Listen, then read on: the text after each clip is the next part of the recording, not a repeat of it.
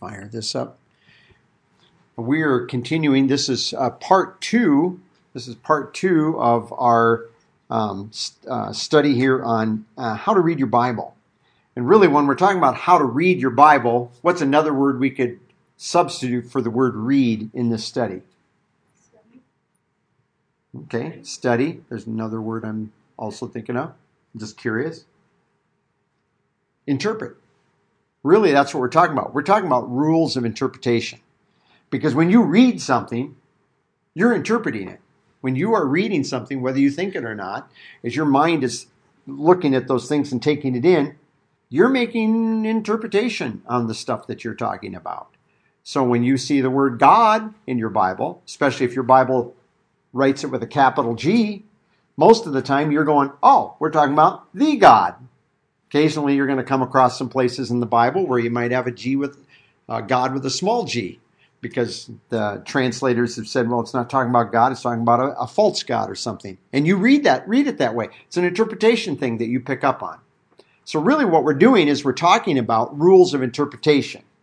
But rather than using that big fancy word, we're simply saying how to read your Bible. Because that's what it comes down to. How do you read it? When you are reading it, how do you understand these things? How do you take this in? And last week in part one, we were talking about what we're talking about in this section is that we should read it in an historical, grammatical manner. In fact, one of the things you learn, and I would say in most Protestant seminaries today, they would say that we interpret the Bible in an historical, grammatical fashion. Whether they're consistent in practicing that or not, it's another matter. But that's what we're doing. So last week we talked a little bit about history, talked about some context, and how we looked at some examples where we allowed the Bible to provide us a context for interpreting some passages of Scripture. And we ended last week, I believe, by talking about, we did get through children last week. That's the whole thing, is I didn't mark my outline. So I think we actually hit Page 8, letter B. Thank you. We did get there. Okay, that's kind of what we thought I did. Sometimes I write dates on so I can keep track of where I was. But I was pretty sure that we went through an example of the word son last week. So we saw that son has a variety of usages. But this is one of those places where you need to educate yourself when you read your Bible, because we take or understand the word son in modern English in a different way than the Greeks and the Romans and the Hebrews used the term son. They had a variety of meanings. We looked at that last week. But among those variety of meanings, there was that special usage that I think is important to understand, where we're talking about son as an adult of privilege in the family, a person that actually can function as an equal. Now we come to another word in here, which this may be interesting, but it's the word diakrino. And you guys don't know what diakrino means unless you're reading Greek, you don't know what it is. But diakrino is our word that is translated doubt. But it's not always doubt. And so I want to look at an example where it is not doubt and turn to 1 Corinthians chapter 6. 1 Corinthians chapter 6. Because the word literally is made up of two words in Greek. It's made up of the word krino, to judge, and dia, through or between. So you're judging between things. You got two things and you're making a judgment, a discernment between those two things. So 1 Corinthians chapter 6, look with me at verse 5. He's talking about the issue of lawsuits. And he's wanting to know, don't you have somebody in the church that could step up? I think one friend at one time said, can't you even get the church janitor? They were kind of being facetious in saying this. Can't you even pull the church janitor, if you had one, and let him judge this matter? That would be better than going to a court and settling this matter. And so in 1 Corinthians 6 and verse 5, I say this to your shame, that there is not among you one wise man who is able to decide or discern between his brothers. So you got two brothers that are a problem. And the word that we're looking at here that's translated diakrino in this verse, at the end, yes, there it is. It's the word that's translated decide in the New American Standard. Able to decide between his brothers. So he's able to judge between. I was pretty sure that's what it was, but I Just had to go back and check to make sure I had the right one. So that's one meaning of this word. But we're going to look and we're going to see that, and that's only in the active voice. Now, you go, what does that mean? Well, a Greek verb has a voice. It tells you the relationship of the person that's the subject to the action. So actively, you have somebody, in this case, you have somebody in the church actively judging between two brothers that have an issue. So that's an active voice. We also have a middle voice where you are judging for the benefit, would be the judging for the benefit of yourself, something along that line. Or you have a personal interest in somehow or another in what you're doing. But there's also the passive. That would be you are being judged. And that's what happens when we have the word doubt. And I want you to turn in your Bibles here to the book of Romans in chapter 4. Romans chapter 4. And you got a matter before you. This is so what's happening. So over there we had two brothers and they've got an issue between them and you have somebody that's judging between those two guys on their behalf. But when we have a doubt, you have a matter before you as an individual and you are being judged between those two things. Should I do this or should I do this? I don't know which one should I do.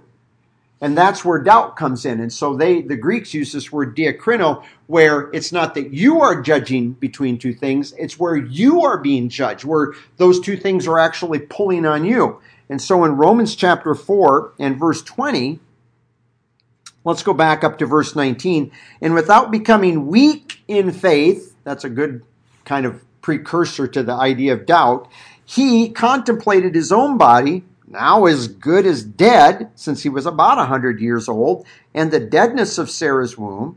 Yet with respect to the promise of God, he did not waver in unbelief, but grew strong in faith, giving glory to God. And that word in verse 20, where it says, but with respect to the promise of God, he did not waver in unbelief. Literally, he did not doubt in unbelief. He was not pulled in two different directions. He was not being judged by two things. And that's the idea of the word doubt. You are being judged between two things. You are deciding. And so Abraham's not looking at this and going, well, I know God said this promise, but look at Sarah and I. We don't have a shot at this. It just ain't going to happen. But God said it. But how's it ever going to happen? But God said, you see where I think all of us could relate to what he's kind of saying here, that you'd be wondering how this is going to happen. But he said he didn't do that. When God made that promise, he's saying he didn't even look. He knew he wasn't capable. He knew Sarah wasn't capable, but he knew God's promise was good. And so he didn't doubt. He wasn't divided in this matter. And so this is where we have to learn some different things about these words. This is one of the reasons why when you are studying the Bible, and you guys have it so easy. You go back even 30 years ago when I had been in seminary in there, you had to acquire all these paper tools, and then you had to learn how to get around in those paper tools. So like Josh has showed you a couple of times, you can go out, you can still to this day buy yourself an Englishman's Greek and an Englishman's Hebrew concordance. And the great thing about those is it's got the listing of every Hebrew and Greek word all in one place.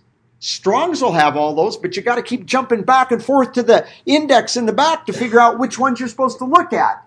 Because if a word is translated 10 ways, Strong will have that one word listed under those 10 different places. And so to be complete when you study that, you got to go back there and go, oh, I have to look for this number under this heading, and you got to go back over. You don't have to do all that legwork with an Englishman's Greek. You just have to figure out what the Greek or Hebrew word is. And a lot of times they're even coded. Is your volume coded? So you can even get a coded one. So once you find the Strong's word, you just go look up that number, and you can follow it through. But you know what?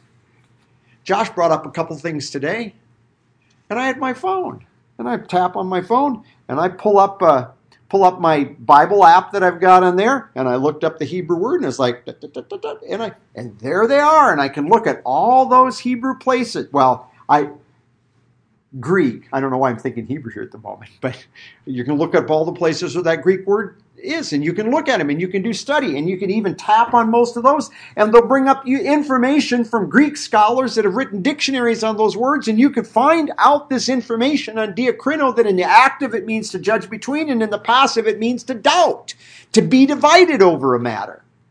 See? So you guys have it easy. Now, keep in mind, that's the technical legwork you'd go through when you're doing study on these things. You still, and this hasn't been a key part of what we're trying to get at, you still have to have the Spirit's illumination as to that thing.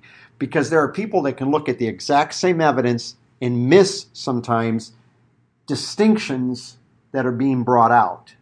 Case in point, our last word, son. There are a lot of people that when you come and look at the word son, they go son and child, they're just different ways talking about the same thing. And they're not.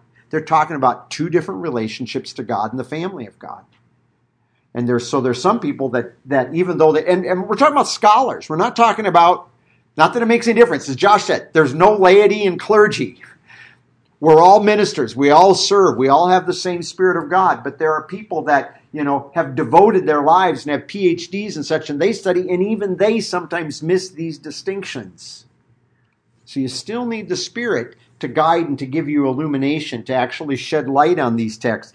The Spirit doesn't help you find secret messages keyed in between the lines.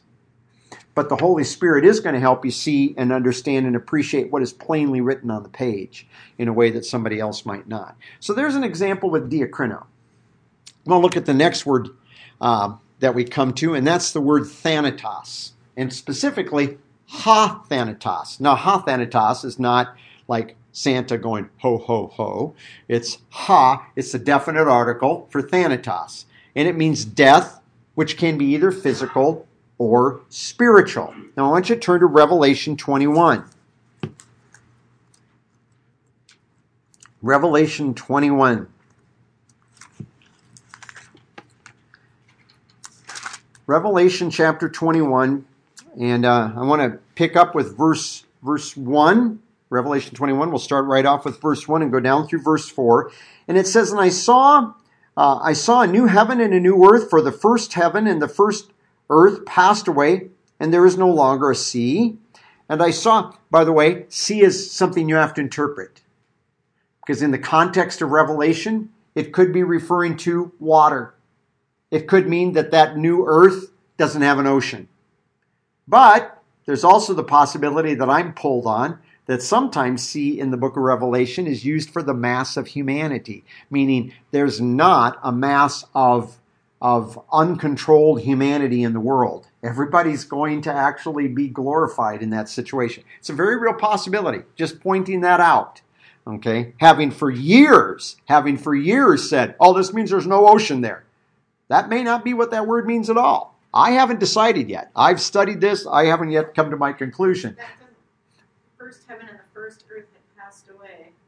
So where would the sea be anyway? And the sea was no more. Well, but he's saying that I saw a new heaven and a new earth. So it could be that in the new heaven, new earth, there is not a sea. Anyway, I'm just saying it's one of these things. Do you see what I'm saying when you read these words? If you've read the whole book of Revelation, and what's the first rule of reading your Bible? Read it, and read big parts of it. Read the whole chapter. Read the whole book. And if you read the whole book of Revelation and not a few selected verses, you're going to find that the book of Revelation is actually going to answer, I would say, this is just a guess. I'm pulling a Dwight here. I like the way Dwight goes this. 90%. And then he goes, I'm not saying it actually is, but he's just giving it a good illustration. I'm going to say 90% of the questions you're going to have in the book of Revelation are going to be settled in the book of Revelation, if you just keep reading. Anyway, so back here, verse 2. And I saw the holy city, New Jerusalem, coming down out of heaven from God, made ready like a bride, adorned for her husband. And I heard a loud voice from the throne saying, behold, the tent of God is among mankind. He will dwell among them, and they shall be his people, and God himself shall be among them, and he shall wipe away every tear from their eyes. There will no longer be any death. There will no longer be any mourning or crying or pain. The first things have passed away. Now, we're here because we're looking at this this noun thanatos, death, as an example here of trying to understand something. And interestingly enough, not always, but frequently in the New Testament, when we have ha thanatos, it is referring to spiritual death. It's referring to spiritual death, being separated from God. Not always.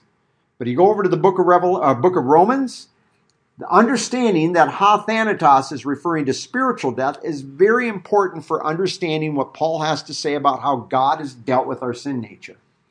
But here in verse 4, he says he wipes away every tear from their eyes, and there will no longer be, and he says, the death in the Greek.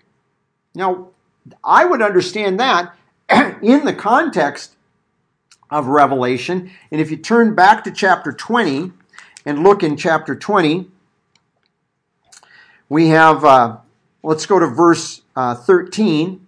And it says, and the sea gave up the dead that were in it, and the death and the Hades gave up the dead that were in them. Now, what does that mean, the death and the Hades? Are those two separate places? No, I believe Hades is a location. The death is a state. It's that state of separation from God. And those people have been separated from God.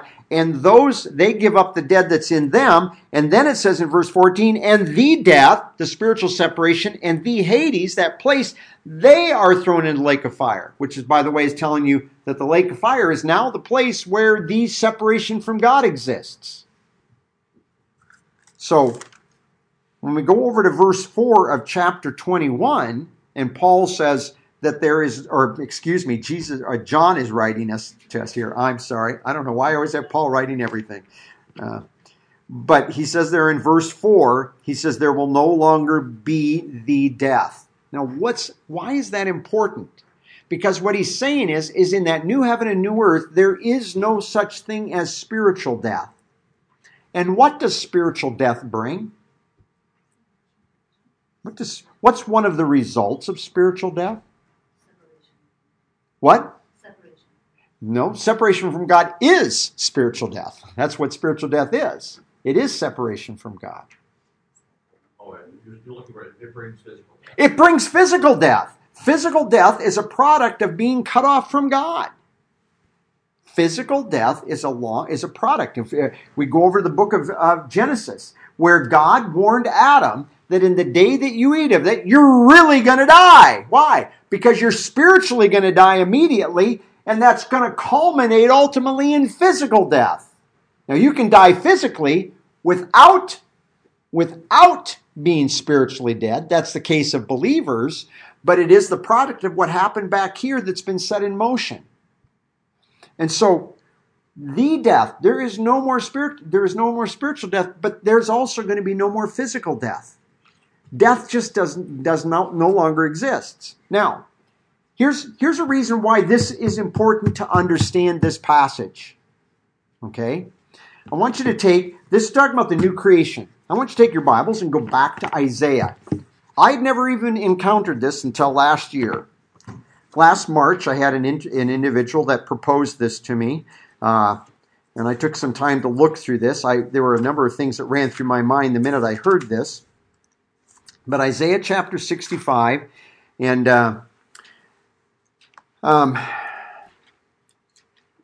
let's go back up to verse 16. Just because I want to touch on a verse that Jim went over with us back several years back here that I have really appreciated the way he went through this. Verse 16, Isaiah 65, verse 16. Make sure we're all in the same place. So that he who blesses himself in the earth shall bless himself in the God of truth. He who swears in the earth shall swear by the God of truth, because the former troubles are forgotten, because they are hidden from my eyes. There's a couple of statements here, verse 17, for behold, I create new heavens and new earth, and the former shall not be remembered or come to mind. The former what? Those former troubles are forgotten. Nor do they come to mind, or literally in the Hebrew, they do not rise up in the heart. Rising up in the heart means that they would come up in the heart in such a way that they will affect your decision making, because that's what you do with your heart. So be glad and rejoice forever in what I create. So, Verse 17 is telling us that God's going to create new heavens and new earth. He tells us before this, and he tells us immediately after this, that the things that went before this present creation in which we live in, it's not going to be remembered. But specifically what he says is not remembered are the troubles that are associated with it, the things that we go through. Raise your hand if you've gone through some troubles in life. Yeah. In fact, some of you could raise your hands and say, yeah, you've been through some really bad troubles. See, you've been through some really hard things. I have never had surgery. Watch, I'll fall today and I'll break my leg and have to have my leg set or something. But no, I'm just saying, gotta watch, that. I'm not superstitious. I'm just joking. But I've known people that have gone through surgery because they've had a tremendous pain. They've had a lot of problems, physical problems. So some people have gone through tremendous amount of troubles in life.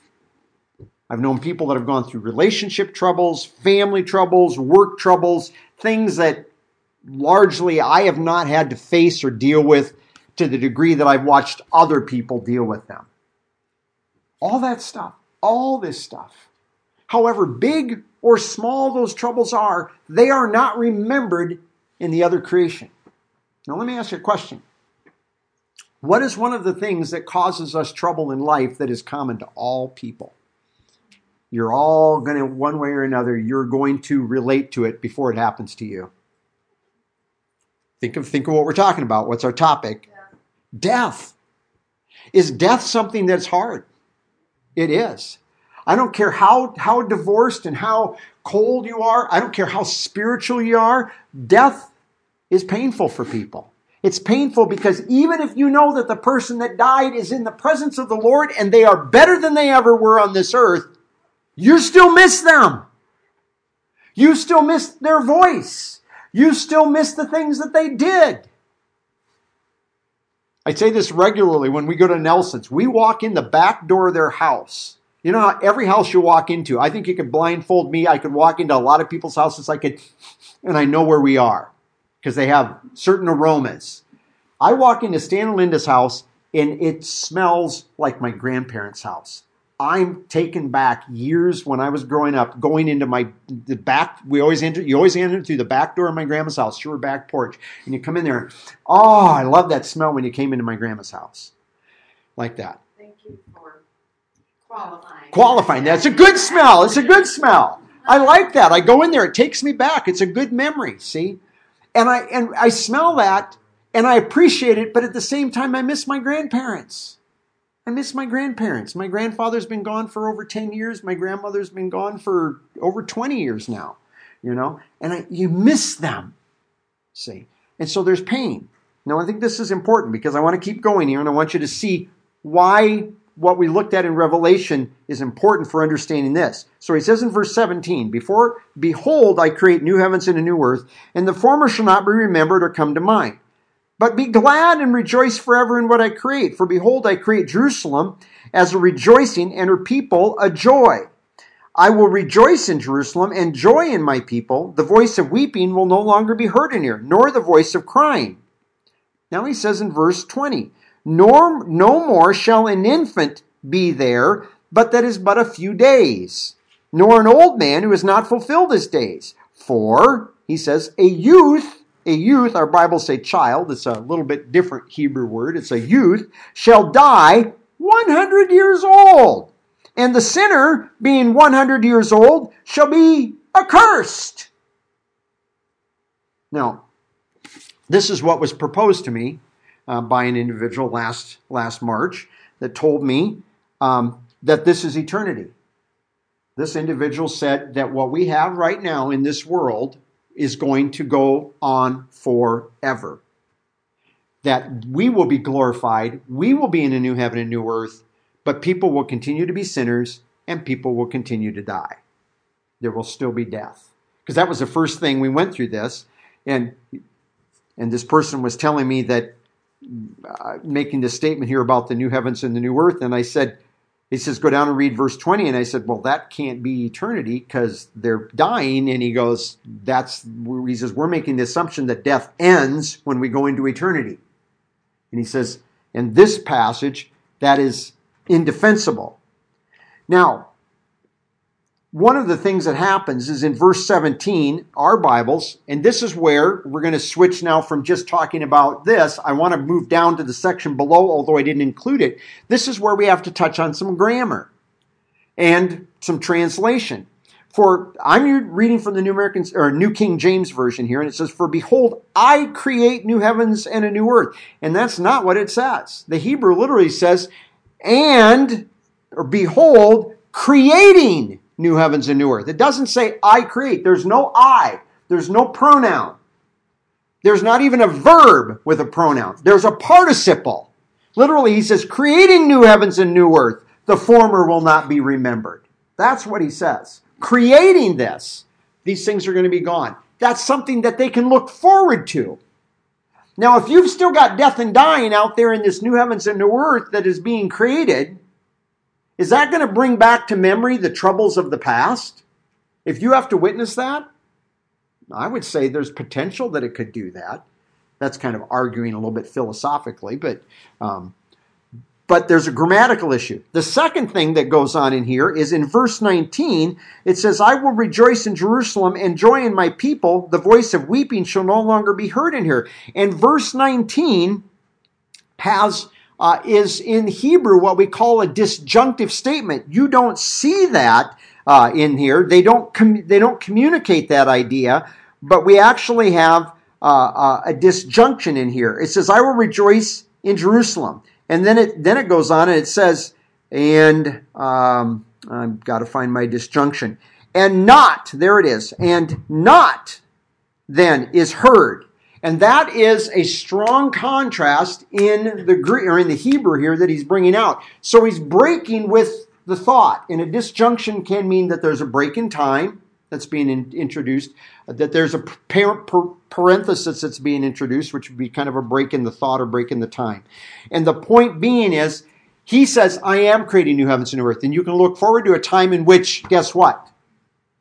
Things are going to be different, and you're not going to bear the troubles that have gone in the past. But the other point, and this is very important for you, is when he gets down to verse 19, he's talking about Jerusalem in the kingdom.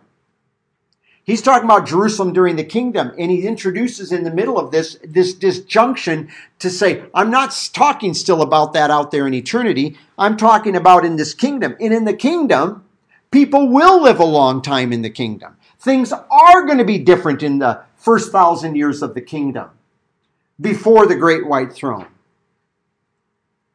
Because when we get out there into eternity, we had a plain statement in Revelation 21 verse 4 that said, the death, being the spiritual death, is gone. Because why does it say at the end of verse 20 that this person at 100 years of age dies? It says that person is there's two things he says. He's a sinner and he's accursed. If he's a sinner, that's an indication that there's a problem that he's spiritually dead. You're talking about a spiritually dead person that actually comes under judgment and has to die being accursed. Don't take this word accursed in the same way that we have accursed over in the New Testament. It's a completely different word. This is not eternity. This is in the kingdom. In the kingdom, you are going to have glorified and unglorified people living side by side. That's one of the things amillennialists really don't like about the premillennial position. They go, how could that be? Well, guess what? Jesus walked among unglorified people for 33 years. And the only thing it did was kind of make the unglorified people a little bit disgusted with him because they didn't like the fact that he was so righteous in his character. So the reason I bring this up, the reason I show you this is because when we're talking about word meanings depend on context. And when we're looking at this issue of death over there in Revelation 20, when we're talking about the fact that the death no longer exists, in fact, we just saw just previous to that, at the end of chapter 20, that the death and the Hades are cast into the lake of fire. Is God going to continue to repeat this all throughout history? All throughout history, out there, beyond history, out into eternity? Is he out there in eternity going to continue to be having to cast people in the lake of fire again and again and again because of this matter? No. So you need to, that passage over there, I believe, helps bring a little clarity. I think you can understand Isaiah 65 in its context, but I think the passage in Revelation 21, if you understand some of the grammar and the context, actually helps inform what's going on here. I had never heard anybody ever suggest that there are going to be people that are dying and people that are sinners out in eternity. I'd never heard anybody present that idea before. And hopefully, as we've done here, we've maybe shown you a little bit of why grammar is important and why one of these things, which we're going to talk about in just a minute, a disjunctive. I'm using terms, I know you guys don't understand anything what these are, but I'm trying to explain a little bit to you, and I'm just trying to show you that when I study and when other people study, these are the kind of things that, to the best of our ability, we want to pay attention to. We just don't want to ignore them, okay? So, now we're going to talk about, so these were the examples. I forgot that I had a thing. Now we're going to look at Hebrew. We're going to look at a couple statements in Hebrew, and we're going to talk about Hebrew grammar for a minute, and we're going to talk about the fact that a Hebrew verb, any Hebrew verb, potentially can occur in one of 7 stems. So I want you to write these down. I'm just kidding. It could be a kal, a nifal, a pial, a pual, a hithpal, a hithiel, or a hithpal.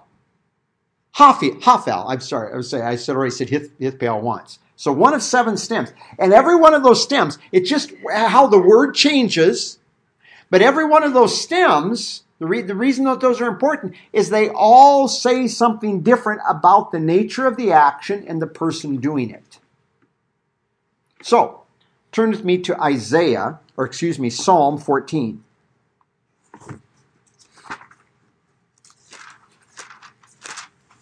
Psalm 14. And the last thing I want to ever do, because I remember somebody telling me this years ago, we sat and I went over some things, and he says, all I got away from that Bible study is, if I don't know Greek or Hebrew, I can't study the Bible. So he just took his Bible and threw it down. He goes, I might as well just not even read it. And I said, you can read a lot of this, and you can understand it just fine. But when we do read it, we want our reading to be as informed as possible, and so we want to try to bring any of this information to bear to help us understand it better. So Psalm 14, I'm still over in Isaiah. We have, first of all, we have a nifal. A nifal is either a reflexive or a passive stem. You always have to interpret that in context. Reflexive means it's something you're doing to yourself. Passive, it's something being done to you by somebody else. And so, Isaiah, Psalm 14, Psalm. Okay, there we go. I think hopefully we got that done. Psalm 14 and verse 3. It says, they have all turned aside. They have together become corrupt. There is no one who does good. Now, this is a nifal stem. And so the first thing that has here, it says they become corrupt. They become corrupt. And the nifal stem, I would take this to be reflexive. It's not that something out here is making them corrupt. It's nifal in the sense that they make themselves corrupt. Peggy was going over a verse in Romans 9 the other day where it talks about those who have fitted themselves out or have fitted themselves out for destruction. And it's a middle voice in the Greek. God didn't make those people fit for destruction. They've done that to themselves. And if you want an example of it, you go back to Romans chapter 1 and you looked at 3 times that God's giving these people this opportunity to respond properly, and they keep rejecting what God wants, and so God gives them over to what they want and gives them over to what they want. In other words, He's letting them do to themselves what they want to do. And this is the same thing here. 14:3, it says, they have turned aside, they together have become corrupt. Become corrupt is fine. I just think if we added in there, they have caused themselves to become corrupt or made themselves be corrupt, may just add a little bit more of the punch that it's something they're doing to themselves. But I want you to go back up now to verse 1. Verse 1. Because in verse 1 it says, the fool has said in his heart, there is no God. Now this is the way the New King James translates it, they are corrupt. Now, I went through, I don't know, I've got 7 or 8 English translations that are popular on my computer when I was looking through this, and almost all of them, when we come to verse 1 here, almost all of them simply translate this that they are corrupt, that in something to that effect. But it's the word, it's a Hiphial stem. Y'all got that? What that means is it's a causative stem. It's they cause corruption. So the statement back up in verse 1, different than in verse 3. Verse 3 is saying that they've corrupted themselves. Verse 1 is saying they've caused corruption. They cause ruination. Those that go around and they say in their heart, there is no God, they cause their corruption. In fact, it goes on, they have done abominable works, and there is none who does good. Josh quoted or read to us Romans 3 this morning, where this is quoted in part. See, everybody out there in the world thinks that they're doing good. Unsaved people, they think they're doing good all the time, but in reality, God's point of view, they're not doing good. They're doing abominable works. And I've illustrated abominable before. It's something you look at with such horror that you go, oh, I don't even want to be close to that. Oh, it's horrible. Oh, disgusting.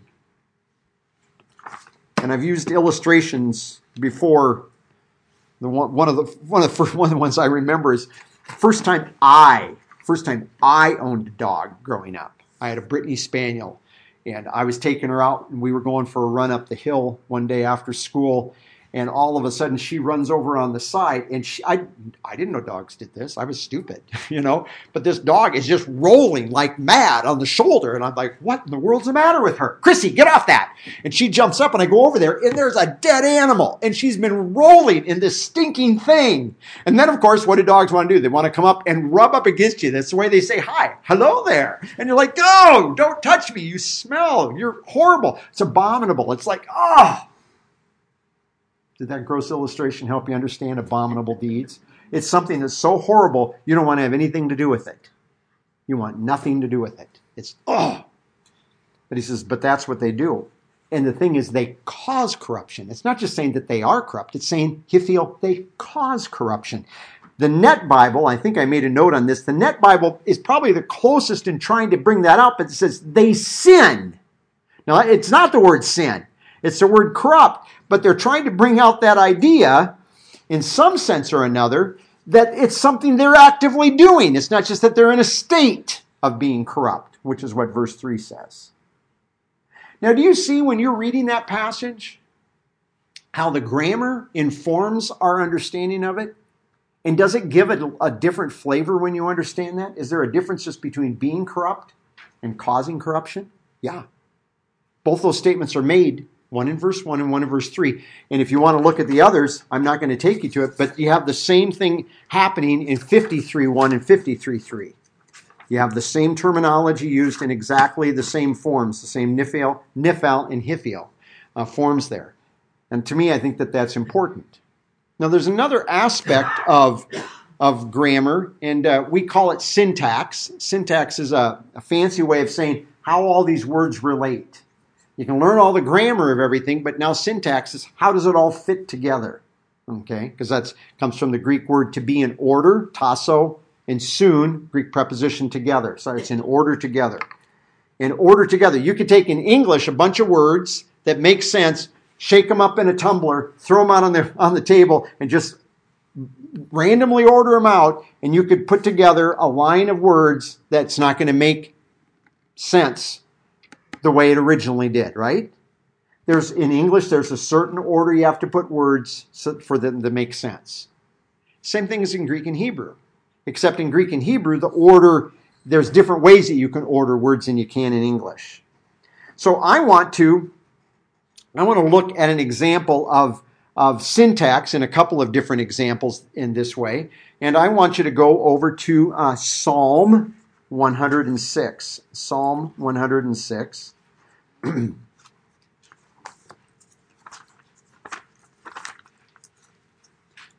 And one of the things that in Psalm 106, in fact, Josh had one of these today, but he had it in English or in Greek. Man, I tell you, I'm just tripping over my tongue today. He had this in Greek, and it's one of the verses where it's said, it's talking about a gift freely given. Our Bibles say freely given. But that word that's translated freely in the passage he went over, and I can't remember what it was today, but it's actually a form in the Greek, a form of the word gift. But it's the noun gift, a form of this word, that actually functions as an adverb. And Hebrew does the same thing, where you take two verbs, two finite verbs, you put them together, and the one actually communicates the action, the second one actually functions in an adverbial sense.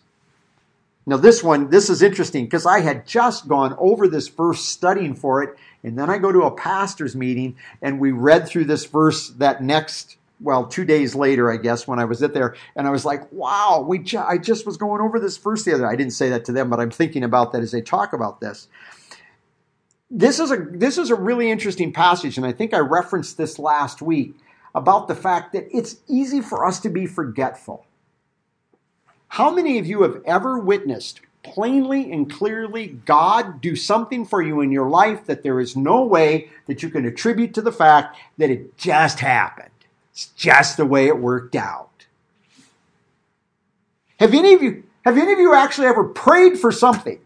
Prayed for something. You have no inkling whatsoever that what you're praying for could potentially happen in the next moment apart from God.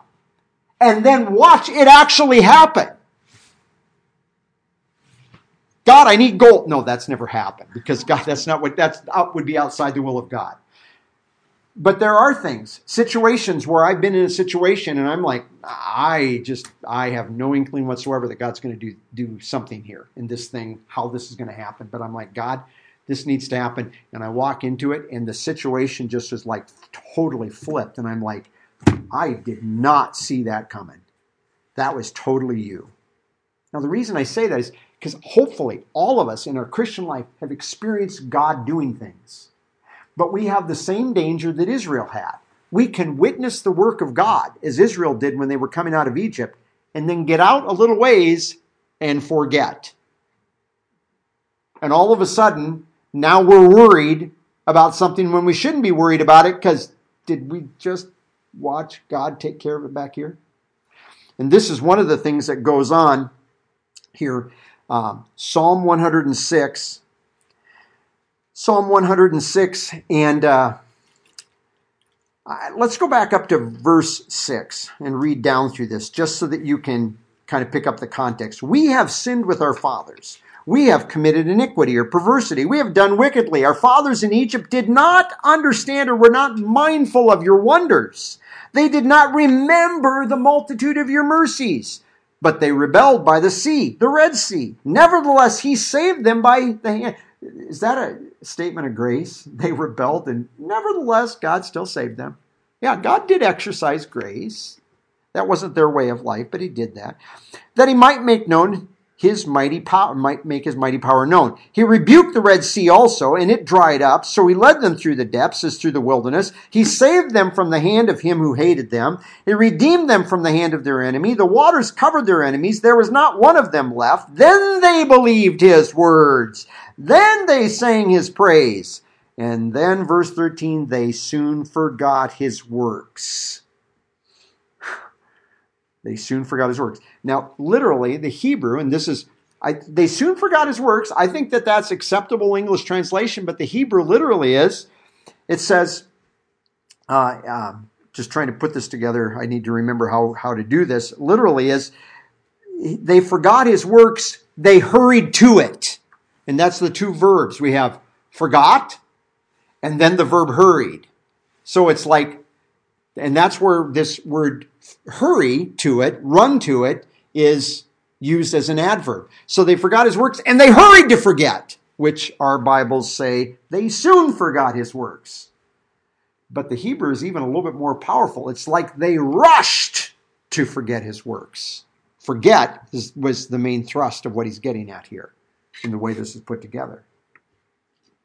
And the reason I come over and show you this, the reason I want you to understand this, is because this is one of those places where, as we understand grammar, when I'm studying, when I'm reading through these are things that I think are important for us to pay attention to, because We can, sadly, we're warned in the New Testament not to, but we can follow the example of Israel. Paul tells us not to follow the example of Israel because it's easy for us to watch God take care of something and then quickly run and forget what God's already done. Now, the next one that I want to look at is what we call, and we've been over this in our adult class, but turn to Genesis 1:2, is where we have another example of what we call a wow disjunctive. A wow is an and. In fact, actually, we translate it and, but the original meaning of wow, does anybody know what the original meaning of wow is? Hook, pin, or peg. I still remember that when I learned that first year vocabulary, a hook, pin, or peg, and I said, yeah, my peg is a wow. See, so I always remember, that's why I always remember that. Anyway, sorry. I'm being 22 all over again.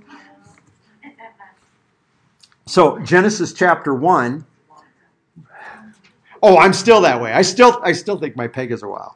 So, but Genesis chapter 1 and verse 2, we have what we call a wow disjunctive. Now, normally, what we have, and switch it over here. I thought I had no, I don't. I'm sorry. I thought I had the example. Normally, what you have is you have a conjunction at the beginning of a clause attached to a verb.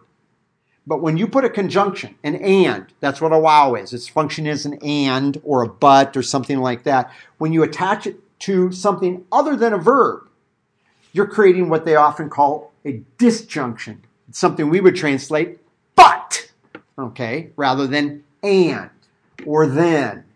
It's but. And so here in Genesis 1:2, we have in verse 1, it says, in the beginning, God created the heavens and the earth. And then verse 2 starts with a wow disjunctive because it starts with but the earth. But. It's not and the earth was, but literally but the earth. Without form, was without form and void. Showing you that there's a difference, a contrast here. And not everybody always appreciates this because there are people that they want continuity all through here. And I'm not here to teach through Genesis 1 in creation, but there's a break here. There's discontinuity. Genesis 1:1 starts off and says, God created the heavens and the earth. There it is. And then verse 2 introduces the fact that we've got a discontinuity here because this creation lacks something. It's messed up. Something's not right. And some people are going to go, well, that's the way God created it. You know, like he makes his Play-Doh, throws it down on the table, and then starts making. But that's not at all what's happening. When he made that, it was absolutely everything it was supposed to be. Verse 2 tells us sometime previous, sometime here after verse 1, sometime in there, it became without form and void. It became in a way that it didn't function the way it was originally intended to. Which explains why we have all the recreation, all the work going on in the remainder of chapter 1, where he has to make it habitable again. Because that habitable state is gone. In fact, that's part of the idea of those expressions without form and void, tohu and bohu up there, have the idea of not habitable, not suitable for habitation. Now let me give you an illustration of this in a way that maybe is a little easier to see. Turn to Genesis 41. Genesis 41.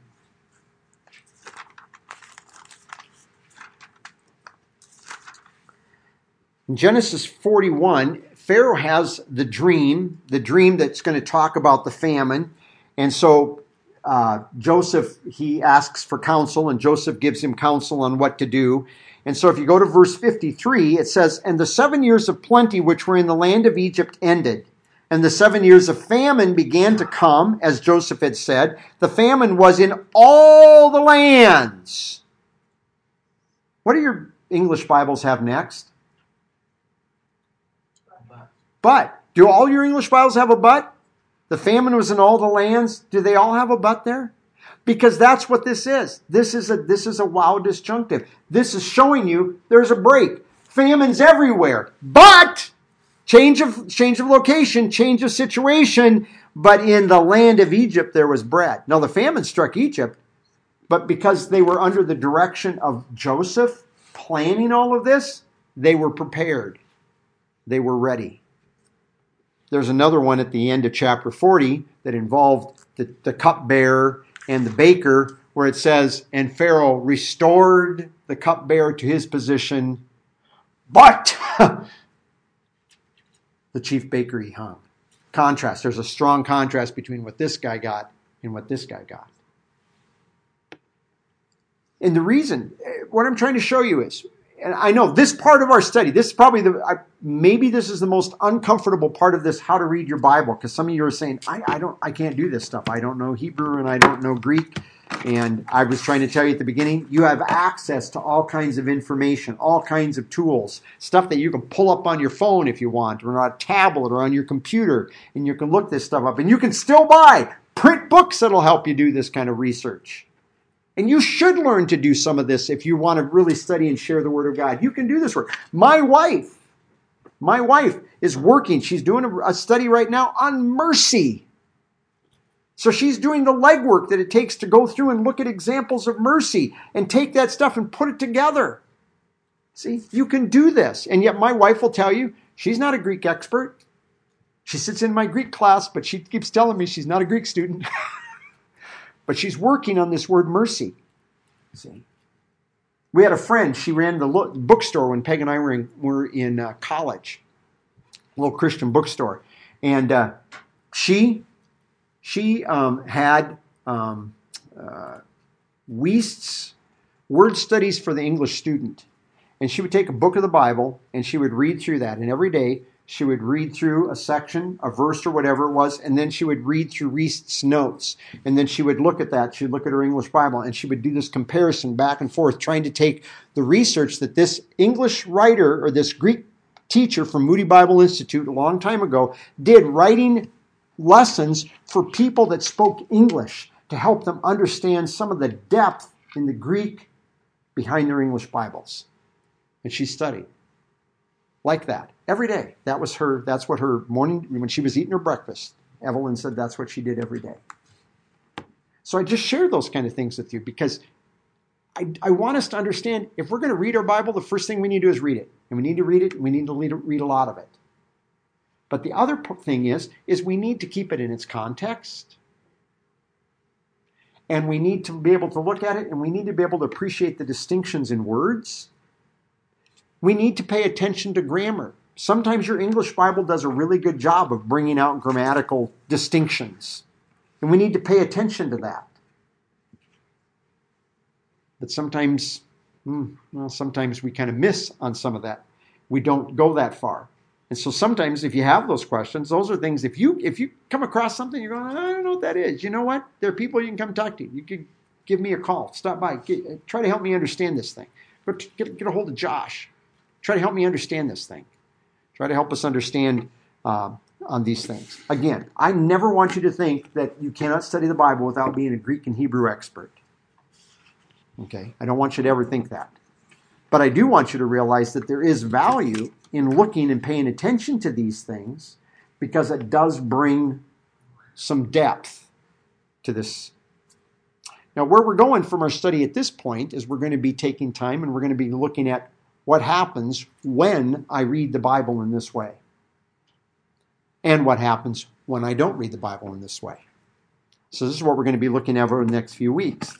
The effect of reading your Bible in the manner that we've been trying to demonstrate over the last month.